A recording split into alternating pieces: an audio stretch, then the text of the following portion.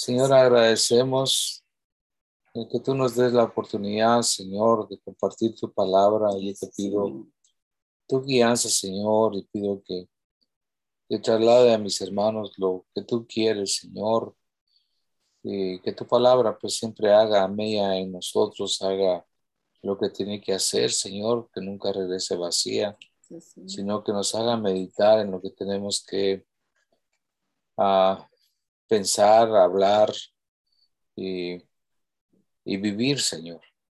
Gracias te doy, amado Dios, por tu amor, por tu misericordia, porque por ello no hemos sido consumidos y podemos venir delante de ti, Señor. Gracias, oh Dios, por todo ello. Gracias, Señor. En el nombre de Jesús, amén. Pues, hermanos, yo quiero compartirles en esta oportunidad porque estamos, siempre uno viene y menciona lo mismo, ¿verdad? Los tiempos que estamos viviendo, que definitivamente son tiempos difíciles. Estamos viendo de que hay una nueva ola del virus y que están cerrando los países como Holanda, los países en América, perdón, en Europa. Y también aquí en Canadá nos han puesto últimamente, a partir de hoy, restricciones muy fuertes otra vez. Prácticamente nos han vuelto a reducir todo a la mitad y poner que los supermercados, los moles, restaurantes y todo que ya había sido abierto, siempre presentando la vacuna, pues hoy está, como se llama, reducido al 50%. Entonces esto ya me hace ver que para ir al supermercado, pues ya va a haber que hacer fila otra vez para que uno pueda entrar, porque entra uno por tandas para ir al supermercado. En otra provincia acá en Canadá que se llama New Brunswick, dice que están pidiendo también ya el pasaporte, por decirlo así, la comprobación de que la gente está vacunada para comprar comida. Sí. Ya anunciaron que el año entrante, pues la comida va a subir un porcentaje. De hecho, ya subió. Y me imagino que en México y en Guatemala también ha subido, porque en otros países también ha subido. Entonces, al ver todas estas circunstancias y los viajes, ¿verdad? A pesar que ahorita es la época en que todos tratan de viajar para ir a ver a sus familiares, no importa dónde se encuentren. Si están en otros países, pues ahí va la gente tratando de estar con su familia o dentro de la misma ciudad o del mismo país, perdón. Aún pues dentro de la misma ciudad uno tiene que viajar, pero hay restricciones. Por ejemplo, no se puede reunir más de 10 personas en una casa. Adentro, afuera, pues pueden ser 25 personas. Pero resulta que nosotros acá con el invierno que va uno a reunirse afuera. Entonces las fiestas de Navidad y la fiesta de fin de año, que son fiestas familiares, sobre todo la del 24 y 25, pues imagínense, no pueden reunirse todas las familias, porque más de 10 personas no se puede. Así que todo eso, pues uno está viendo de que estamos viviendo tiempos bastante difíciles. Eso me ha llevado a mí a leer bastante sobre Apocalipsis y he ido entendiendo muchas cosas que antes no las miraba y en algún momento el viernes pasado compartí un poquitillo sobre eso, pero he ido entendiendo bastante y estoy escribiendo, estoy haciéndolo para que no se me olvide y en algún momento pues hablarles, ¿verdad? Porque yo creo que Dios está dando revelaciones a todos, no pienso que solamente a mí, sino que Dios a uno les da una parte, a otros otra parte. Entonces, cuando uno va escuchando todo, pues se le va armando como el rompecabezas, ¿verdad? Pero es interesante escudriñar las escrituras. Pero algo de lo que yo quiero mencionarles hoy es que es sobre acerca de la unidad. Es acerca de que como pueblo de Dios tenemos que permanecer unidos en un mismo pensar, en un mismo hablar, en un mismo espíritu. Tenemos que estar unidos porque pues también hay muchos engañadores, ¿verdad? Hay muchos falsos profetas y muchos falsos maestros, falsos apóstoles y enseñando una cosa y otra cosa que es parte de la artimaña de Satanás de dividirnos para que nosotros no podamos ser la fuerza que debemos de ser, porque la iglesia es una fuerza tremenda. Acuérdense que todas las leyes que hay contra, que los gobiernos están poniendo, leyes contra las leyes de Dios, como las leyes del nacimiento, las leyes del matrimonio, todo ese montón de leyes que van en contra de las del Señor, pues están avanzando y entonces la iglesia protesta. La iglesia cristiana ha estado protestando por eso, aunque le cuesta, ¿verdad? Porque no es escuchada, pero mucha gente en el mundo no está de acuerdo con esas leyes. Aunque los países las hayan puesto, el cristiano no acepta esas leyes porque vivimos bajo las leyes del reino de Dios. Pero las leyes que tiene el sistema del mundo, el sistema que tiene Satanás, pues son leyes que van contra Dios y por lo cual nosotros tenemos que darnos cuenta y mantenernos más unidos, tanto en oración como en lectura de la palabra, en búsqueda de Dios, para que nosotros podamos entender más los tiempos que estamos viviendo y aún darnos cuenta quiénes son los verdaderos cristianos y quiénes son las personas que están en ese mismo sentir. Para eso yo quiero mencionarles 1 Corintios 1, 10 y 11. 1 Corintios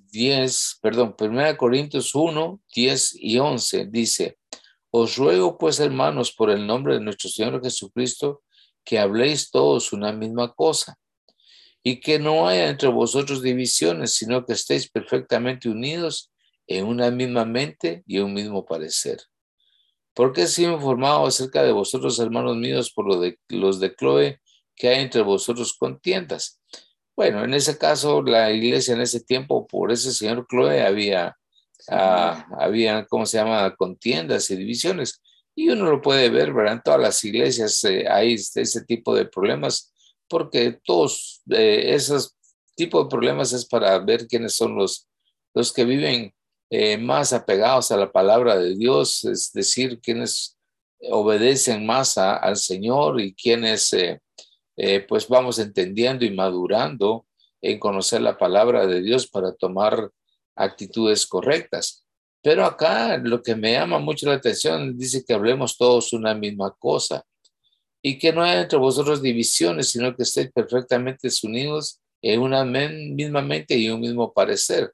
Divisiones, pues sí las hay, como les decía, aunque no estemos congregándonos en edificios todos, ¿verdad? Todas las congregaciones, pero sí hay engañadores, hay gente que está haciendo maldad, tratando de poner, ¿cómo se llama?, obstáculos para que no haya siempre la unidad. Es más, la misma iglesia está dividida porque unos están que hay que vacunarse, otros que no hay que vacunarse, otros que hay que congregarse, otros que no hay que congregarse, otros que hay que obedecer al Señor y no las leyes del país. Y entonces hay controversias en todo eso, ¿verdad? Entonces, no me voy a poner a hablar sobre ello, pero nos estamos dando cuenta que hay algunos pastores que pues han ido a la cárcel, hay otros predicadores en la calle que han ido a la cárcel, otros han sido amenazados, otros han ido a juicio para defender sus posiciones. Y todo esto pues vemos como que no estuviéramos totalmente de acuerdo, ¿verdad? Y no estamos en un mismo sentir. Y entonces Satanás toma ventaja de eso. Cuando el Señor nos habla y nos dice de hablar una misma cosa, Juan 3:11 dice: de cierto te digo que lo que sabemos hablamos y lo que hemos visto testificamos y no recibís vuestro testimonio. Eso es lo que dice Jesús. De cierto te digo que lo que sabemos hablamos y lo que hemos visto testificamos y no recibís vuestro testimonio, nuestro testimonio. Entonces, hay gente que no recibe y gente que le va a costar y le está costando recibir. Aunque uno está dándose cuenta de mucha gente que está viniendo al Señor y mucha gente que antes uno no se imaginaba, como algo de lo que no sé si ya se los comenté uno de estos días, yo creo que comenté un poquito el viernes, pero algo de lo que nos está pasando es que una señora que ella asistía al grupo nueva tenía su grupo de gente así de la nueva era. Ella, por una u otra razón, se comunicó con nosotros a la iglesia. Y entonces, por el deseo de recibir del Señor, por el deseo de conocer del Señor, ella vino y llamó. Y entonces, sin necesidades en su matrimonio, etcétera, etcétera.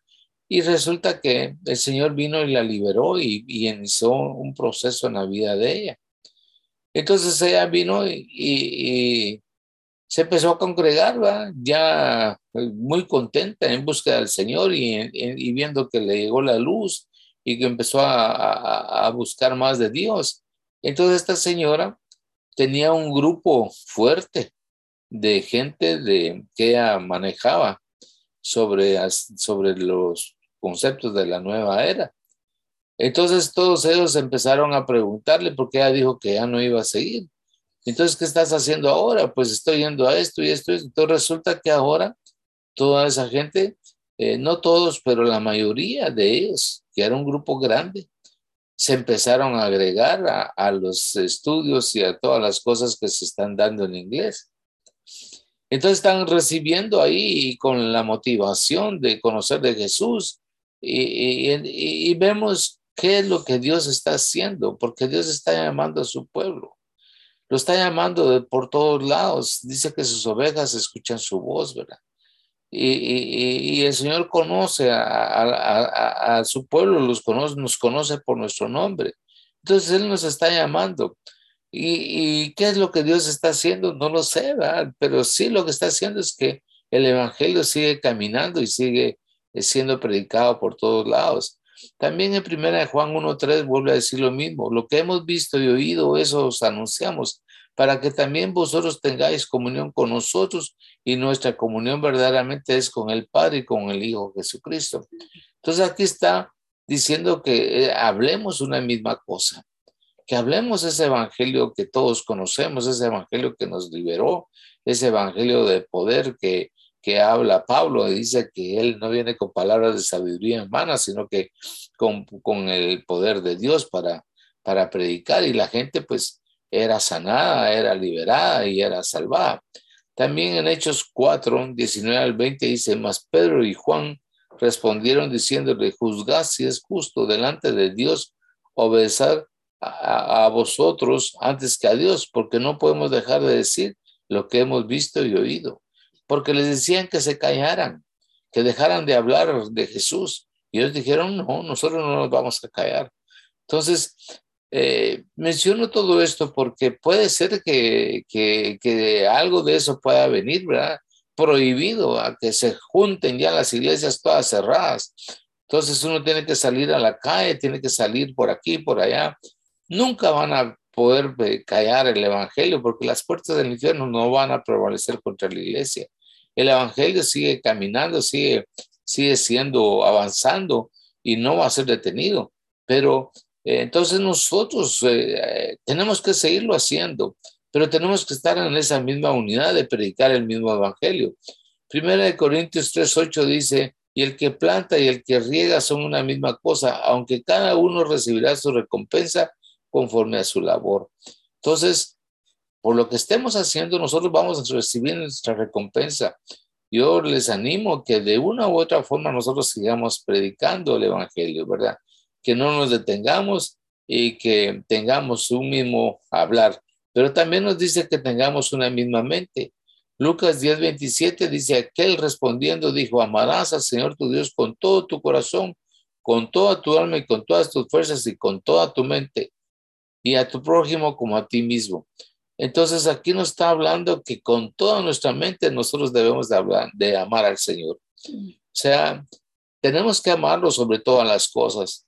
Mire lo que dice en 1 Corintios 2:16, dice: porque ¿quién conoció la mente del Señor? ¿Quién la instruirá? Mas nosotros tenemos la mente de Cristo.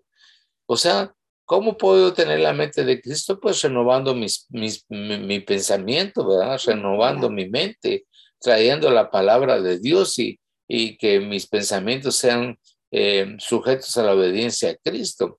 Entonces, es la única forma como yo puedo tener la mente de Cristo, pensar como él piensa.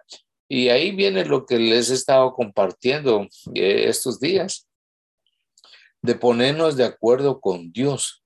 Y el ponerme de acuerdo con Dios quiere decir, yo voy a hacer, voy a pensar lo que Dios dice, voy a actuar en base a su palabra, no de acuerdo a mis pensamientos, no de acuerdo a mi forma de razonamientos, no, sino que de acuerdo a lo que Dios dice, ¿verdad? Dios dice algo y entonces yo tengo que estar de acuerdo con su palabra, tengo que estar de acuerdo con Dios, no Dios de acuerdo conmigo. Porque Dios no, si yo estoy en una necedad, en un concepto equivocado, en una obstinación, y yo digo, no, así tiene que ser, Dios me va a decir, bueno, tú caminas en tu necedad, pero yo no estoy ni de acuerdo con tu necedad, ni voy a caminar contigo, pero te voy a dejar que camines para que aprendas. Entonces es lo que nos habla en Proverbios 26, 4 y 5, que dice que el necio en su necedad, pero no de acuerdo a su necedad. Entonces, por eso yo tengo que tener la mente de Cristo. Eh, ¿Y qué más me puede decir? Que yo debo de tener palabra de Dios en mi mente y pensar de acuerdo a esa palabra. Eso es pensar de acuerdo a Dios. Ahora también me habla de tener un mismo parecer. Romanos 13:14 me dice, antes bien vestidos del Señor Jesucristo y no penséis en proveer para las lujurias de la carne. Entonces yo debo rechazar el pecado. Efesios 4:24 dice, y os vistáis del nuevo hombre, el cual en la semejanza de Dios ha sido creado en la justicia y santidad de verdad. Entonces, yo sé que Dios es santo y sin santidad nadie verá al Señor. Yo sé que el Señor me disciplina porque Él quiere lo mejor para mí, que Él quiere santificarme, Él quiere que yo aprenda a, ¿cómo se llama?, a pensar y a vestirme como Él, que tenga un mismo parecer. O sea, que yo esté de acuerdo con Dios. Colosenses 3:10 también me dice, y os habéis vestido del nuevo hombre, el cual se va renovando hacia un verdadero conocimiento conforme a la imagen de aquel que lo crió. Entonces, cuando yo me revisto de Cristo, pues me revisto en el bautismo, morimos a nosotros mismos, comenzamos a vivir en Cristo, nuestros pecados, las viejas vestiduras sucias son lavadas y tomamos el nuevo vestido de Cristo. Con este nuevo vestido reclamamos la vida, la perfección y el carácter de Cristo, porque todos los que habéis sido bautizados en Cristo, me dice Gálatas 3:27, de Cristo estamos revestidos. Entonces, con todo esto que les estoy hablando, lo que veo es que tengo que estar la mente de Cristo, vestido de Cristo y pensar como Él, estar de acuerdo con Dios, estar de acuerdo con Dios. Si no estoy de acuerdo con Dios, no voy a tener ni la mente de Cristo, ni voy a estar vestido de Cristo. No voy a ser nueva criatura, no voy a ser. Entonces ahora es cuando yo más debo de afirmar mis pasos, porque si el Señor viene por su iglesia, ¿a quiénes se va a llevar Él? Se va a llevar a los que le aman, a los que le esperan, a los que le estamos esperando su venida. Estamos esperando la segunda venida del Señor. A eso se va a llevar. Entonces yo tengo que estar preparado porque cuando el Señor vea que yo estoy vestido de Cristo, que tengo la mente de Cristo, que estoy de acuerdo con Él, entonces definitivamente pues me voy a ir con Él. Pero si yo digo, no, eso no es cierto, eso no viene, esto no va a suceder, entonces no estoy de acuerdo con Él. Es lo que le pasó al pueblo de Israel. Recuérdense que cuando el Señor le dijo que los iba a llevar a la tierra prometida, ellos no creyeron en la tierra prometida, no se pusieron de acuerdo con Dios. Es más, no querían ellos ni siquiera llegar a la presencia de Dios. Le dijeron a Moisés, tú hazlo, nosotros si tú nos dices que lo que Él dice. Y aún bajaba Moisés, les decía, o cuando hablaba con Dios les decía, y ellos no creían lo que Dios les decía. Siempre hubo rebeldía. Y toda esa gente dice que no entró a la tierra prometida por incrédulos, por incrédulos. Entonces ellos no creyeron. Entonces, como no creían, pues que iban a obedecer a Dios. No creían en lo que Dios decía. Entonces, ¿qué iban ellos a, cómo se llama, pensar que que era Dios o que, en lo que Dios decía? No tenían ni idea ni querían creer, etcétera. Entonces, mucho pueblo de Dios está en lo mismo. No creen en que hay una salvación, no creen en, ¿cómo se llama?, en una redención, no creen que Jesús, como el sumo sacerdote, entró al lugar santísimo y se rompió el velo y que nosotros ahora podemos entrar ahí porque Él nos abrió el acceso al Padre.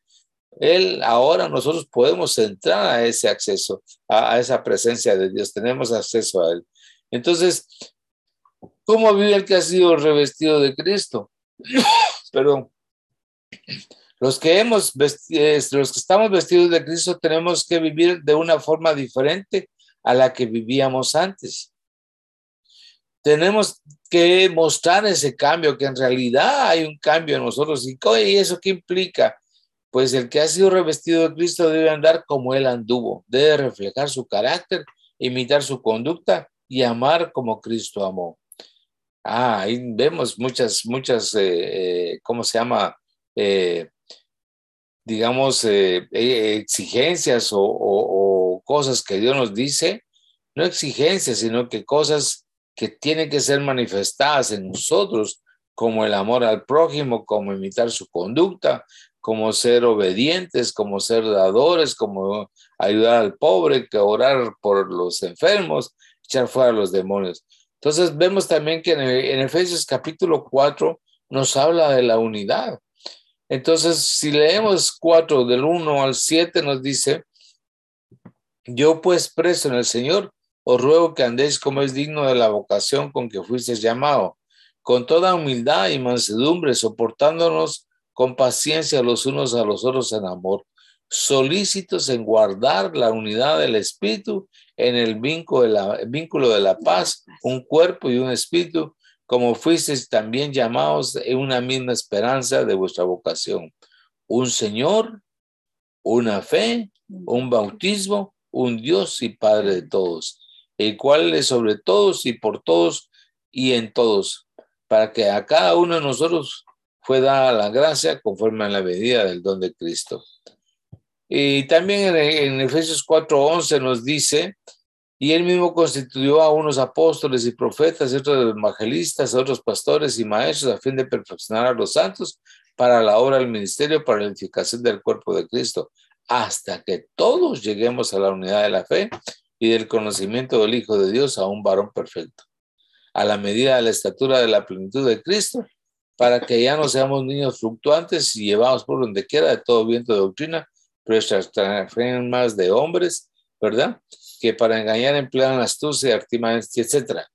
Entonces, yo creo que aquí podemos darnos cuenta que dice que tenemos que llegar a la unidad de la fe y del conocimiento del Hijo de Dios, a un varón perfecto. Siempre nos está hablando de la unidad. Entonces, yo estoy hablando ahorita de la unidad. ¿Por qué? Porque yo creo que los tiempos que estamos viviendo, no solo yo creo que usted también lo cree, los tiempos que estamos viviendo es donde nosotros tenemos que enfocarnos más en Dios, enfocarnos más en lo que Él quiere, en ponerme de acuerdo con lo que Él dice y hacer lo que Él dice. Si no, me voy a quedar, si no, pues no voy a pasarlo de un estado bueno a uno mejor, porque si nosotros en Cristo estamos bien, vamos a estar mejor cuando estemos con Él. Pero si no me preparo, si yo no lo anhelo, si yo no lo deseo, si yo no estoy haciendo lo que tengo que hacer, hermanos, si viene el arrebatamiento, si viene, como dice Jesús, que Él vendrá y nosotros subiremos a su encuentro, que Él vendrá en las nubes y nosotros subiremos a ese encuentro y estaremos juntamente con Él, entonces no vamos a subir, no va a subir el que no esté con esa preparación, con ese sentir, con ese anhelo, con ese deseo de decir: yo no me voy a perder una salvación tan grande, yo no quiero perdérmela, yo voy a subir, yo voy a ir con Él, yo quiero estar donde Él esté, yo no me voy a perder eso por una cosita tan sencilla, por un pleito, por una enemistad, por una calumnia, nada, que nada me robe la paz, que nada me robe el amor del Señor, que nada me desvíe del camino, sino que yo debo de buscar al Señor. Hubo un tiempo que la misma iglesia, ¿cómo se llama? Luterana, la iglesia luterana se había ido a extremos y estaba mucho en ritualismos y en dogmaticismos. Y eso veo yo que le sucede a las iglesias. Las iglesias empiezan con un mover muy bonito, etcétera, etcétera, y de repente empieza a ser todo muy dogmático, empiezan a ver que no sé qué hacer aquí, qué hacer allá, que no sé qué, y dejan el mover del espíritu. Entonces, la iglesia luterana llegó a eso, hasta establecer muchos, digamos, conceptos más de hombre que las cosas de Dios, y dejó el mover de sí del espíritu, de la revelación del Señor. Ahora, de ahí apareció otro grupo que se llamaba el pietismo alemán. Ellos se fueron, ¿cómo se llama? Muy enfáticos en promover la fe personal, pero ellos también se fueron al otro extremo, porque empezaron a exigir todo lo contrario. Entonces, hay un principio que nosotros predicamos bastante y compartimos, y que tenemos que vivirlo todos, que es el principio de poder y forma. El principio de poder y forma es el poder del Espíritu Santo, y la forma es el conocimiento de la palabra. Entonces tiene que haber un conocimiento de la palabra, pero nunca dejar el mover del Espíritu. Y hay algunos que se convierten más en, ¿cómo se llama?, en pura palabra, y se olvidan del mover del Espíritu. No, no puede ser así. Y otros que solo se van al mover y al mover del Espíritu y dejan la palabra. Tampoco puede ser. Tenemos que tener un balance. Tiene que haber palabra de Dios, pero tiene que haber ese mover del Espíritu. No podemos dejar de creer de que el Espíritu de Dios sigue sanando, sigue redarguyendo, sigue liberando, porque es por el poder del Espíritu Santo que los demonios se van. Es por el poder de la palabra que los demonios se van. Es por el poder del Espíritu, de la palabra, que la gente es sana, que la gente es redarguida. Él es el Espíritu de Dios el que lo hace. Entonces la palabra tiene que ir en balance con el poder del Espíritu Santo. Entonces, cuando uno ve que era lo que los pietistas que les decían, los que empezaron a darse cuenta que los luteranos se habían dogmatizados, ellos empezaron a hablar muy fuerte, a decir, hay que predicar la palabra, ¿va? Con denuedo. Hay que buscar el sacerdocio del creyente, hay que tener una vida integral en Cristo, o sea, que seamos gente con el carácter de Cristo. Hay que buscar la unidad y hay que buscar que las enseñanzas del evangelio estén enraizadas. Entonces, si se da cuenta, lo que ellos decían querían que se predicara, querían que el sacerdocio del creyente, que nos diéramos cuenta que nosotros somos sacerdotes, ¿verdad?, del Señor, que nosotros podemos ministrar su palabra, que no es nada más un hombre, sino que todos nosotros somos llamados a orar por los enfermos, a orar por los que tienen demonios, echarlos fuera. Ese es el sacerdocio del creyente. Tú tienes que hacerlo, no esperes que, tengo que llamar al pastor, tengo que llamar al apóstol. No, no. Tú tienes que orar, tú puedes orar si tú tienes el poder del Espíritu de Dios. Tú eres templo del Espíritu Santo, tienes que hacerlo y creer. Y nada más dile, Señor, yo me pongo de acuerdo contigo, que tú dices que pongan las manos sobre los enfermos y ellos sanarán. Yo estoy de acuerdo que tú lo puedes hacer, Señor, yo pongo mis manos. Y si no sanó, ese no es mi problema. Mi problema es obedecer en decir, yo pongo mis manos. Y el que va a sanar es el Señor, el que va a liberar es el Señor, el que va a redarguir es el Señor. Entonces, me se da cuenta. Y también otra de las cosas que era la ayuda a los pobres. Entonces, está la predicación, el sacerdocio del creyente, el ser conformados al carácter de Cristo, buscar la unidad y ayudar a los pobres. Eso es lo que la iglesia tiene que hacer, y es lo que ahorita nosotros vamos a estar viviéndolo muy fuerte. Tenemos que estarlo viviendo muy fuerte, predicando la palabra. Creo que la cena que usted pueda tener este 24 con su familia, no esperando que llegue Santa Claus, ¿verdad? Pero sí, ¿cómo se llama? Juntándose con su familia, pero ¿para qué? Para orar y para dar testimonio de que Jesús vive, que Jesús reina, que Jesús venció, que Él es el Rey de Reyes y Señor de Señores. y estar en una familia unidas, dándole gracias a Dios por todas las bendiciones que Él nos dio durante este año, a pesar de que algunos hayan tenido el fallecimiento de algún familiar, ya sea por el COVID o por otro tipo de cosas, pero siempre dándole la honra y la gloria a Dios. Entonces, hay que aprovechar estas fiestas para predicar, hay que aprovechar estas fiestas para mostrar el cambio que ha habido en nuestras vidas, mostrar el carácter de Cristo. Hay que darnos cuenta que como familia estamos unidos porque sabemos que Cristo es el que nos ha llamado, tenemos un mismo pensar, estamos vestidos de Cristo y tenemos, estoy de acuerdo con Él, ¿verdad? En hacer su palabra. Yo hago lo que Él quiere, no lo que yo quiera. Entonces, ¿qué podríamos resumirlo todo eso? Mi relación personal con Dios, la lectura de la Biblia, seguir las verdades del Evangelio y la santidad. Eso es lo que Dios nos está pidiendo a nosotros, que reflexionemos y que meditemos más en todo esto, porque sí, hermanos, sea el momento de que el Señor ya viene o que todavía dilate su venida, porque por pura misericordia Él quiere que todos vengamos a salvación y está deteniendo su venida. Yo no lo sé, pero de todos modos, venga pronto o no venga pronto, Él me pide que yo esté bajo esos, estos, ¿cómo se llama? Esta vivencia, esta forma de vida. Mi relación personal con Dios, mantener la lectura de la Biblia, seguir las verdades del Evangelio y vivir en santidad. Nosotros como ministerio hablamos mucho de ello. Hablamos hablamos de propósito y visión.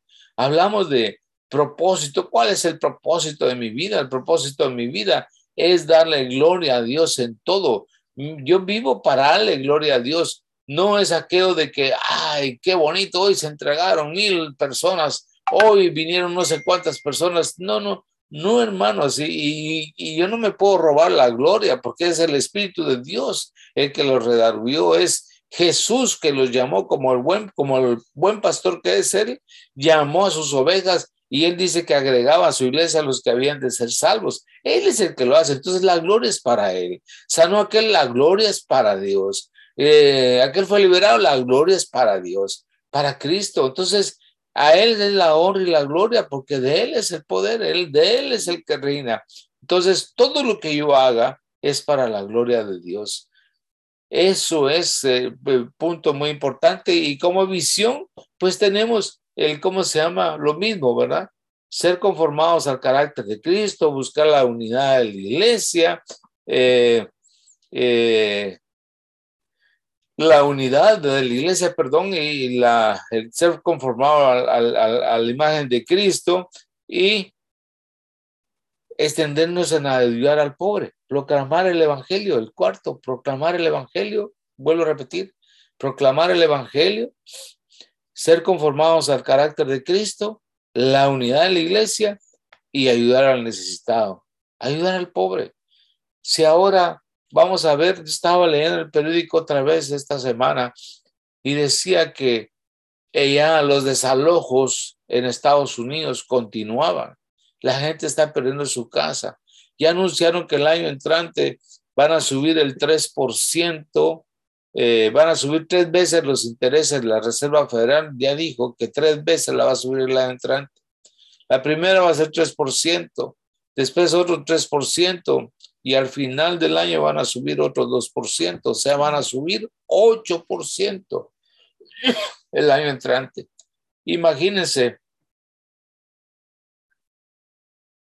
la gente que tenía su casa y compró una casa de $1 millón o que son los valores que se caminan acá, porque subieron demasiado las casas, y compró a un interés de 3% o 4%, y que de repente le suban a 11%, a 10%, y si está pagando por ese mortgage $3,000 y se lo van a subir 3 veces más, entonces, ¿qué va a pasar? Va a estar demasiado. De esos 3,000 por si fuera el doble van a ser $6,000 al mes. Y si fueran 3 veces van a ser, ¿qué? $9,000 al mes, entonces la gente no va a poder pagar. Y entonces van a tener que rentar parte de la casa y la renta de cuánto va a ser, pues va a tener que ser alta. Entonces vemos que va a ser muy difícil, va a ser muy difícil todo. Entonces, ¿qué es lo que tenemos que hacer? Es, Señor, ayúdanos, ¿verdad? Ayúdanos y ver cómo uno puede ayudar al familiar o al que va a estar en situaciones difíciles. Así que, mis hermanos, pues eso es lo que dicen. Yo no estoy diciendo que así va a ser, pero eso es lo que están va de hablar. Entonces, mi pensar es en quién voy a confiar, en quién estoy confiando, en quién es mi proveedor, quién es mi sanador, quién es mi defensor, quién es mi todo. Pues el Señor, ¿verdad? Así que yo tengo que ver qué es lo que está impidiendo que también yo piense como Cristo piensa, que yo me ponga de acuerdo con Él, que yo esté vestido de Cristo, que yo tenga la mente de Cristo. ¿Qué es? Pues el orgullo, el andar en pleitos, en contiendas, la falta de perdón, pues el no tener una vida santa, el no tener una vida correcta, todo eso me va a causar problemas o puede causar problemas. Por lo cual yo les digo, hermanos, necesitamos más apegarnos a los principios de la palabra de Dios, vivir más de acuerdo como Él nos pide que caminemos y vivamos en esa unidad. Vivamos pensando lo que el Señor tiene para nosotros. Afirmémonos en la roca porque la cosa pues se ve difícil. Y no podemos más que confiar en la roca en Cristo. No comparto esto para temor, pero sí comparto para prevención, para que nosotros estemos alertas, porque yo tengo que ser una atalaya para decirle, hermanos, no nos descuidemos, no descuidemos nuestra salvación y pongamos atención a las cosas y no dejemos de orar y busquemos al Señor con todo nuestro corazón. Padre, yo te doy gracias en el nombre de Jesús por este momento que tú nos has dado y te pido que nos ayudes a meditar más en tu palabra y sobre todo, Señor, a estar de acuerdo contigo, Señor. Caminar como tú dices, en un mismo sentir, en una misma fe, en un mismo bautismo, en un mismo Padre, hablar una misma cosa, pensar una misma cosa y estar vestidos de ti, Señor. Señor, queremos hacerlo. Enséñanos a hacer tu voluntad, oh Dios. Enséñanos a hacer tu voluntad, porque queremos, Señor, siempre que cuando tú vengas, Señor, o tengamos que partir, sepamos que vamos contigo, Señor. Ya sea que seamos transformados en un abrir y cerrar de ojos o que resucitemos y vayamos contigo, ¿verdad? Señor, sabemos que así será porque los muertos de Cristo resucitarán primero y los que estemos vivos seremos transformados en un abrir y cerrar de ojos. Señor, que estemos preparados para ese encuentro contigo. Te lo pido, amado Dios, en el nombre de Jesús. Bendícenos a todos, Padre. Gracias, Señor, por tu amor. Gracias, Señor, por tu misericordia. Gracias te doy, Padre Santo. En el nombre de Jesús. Amén. Amén.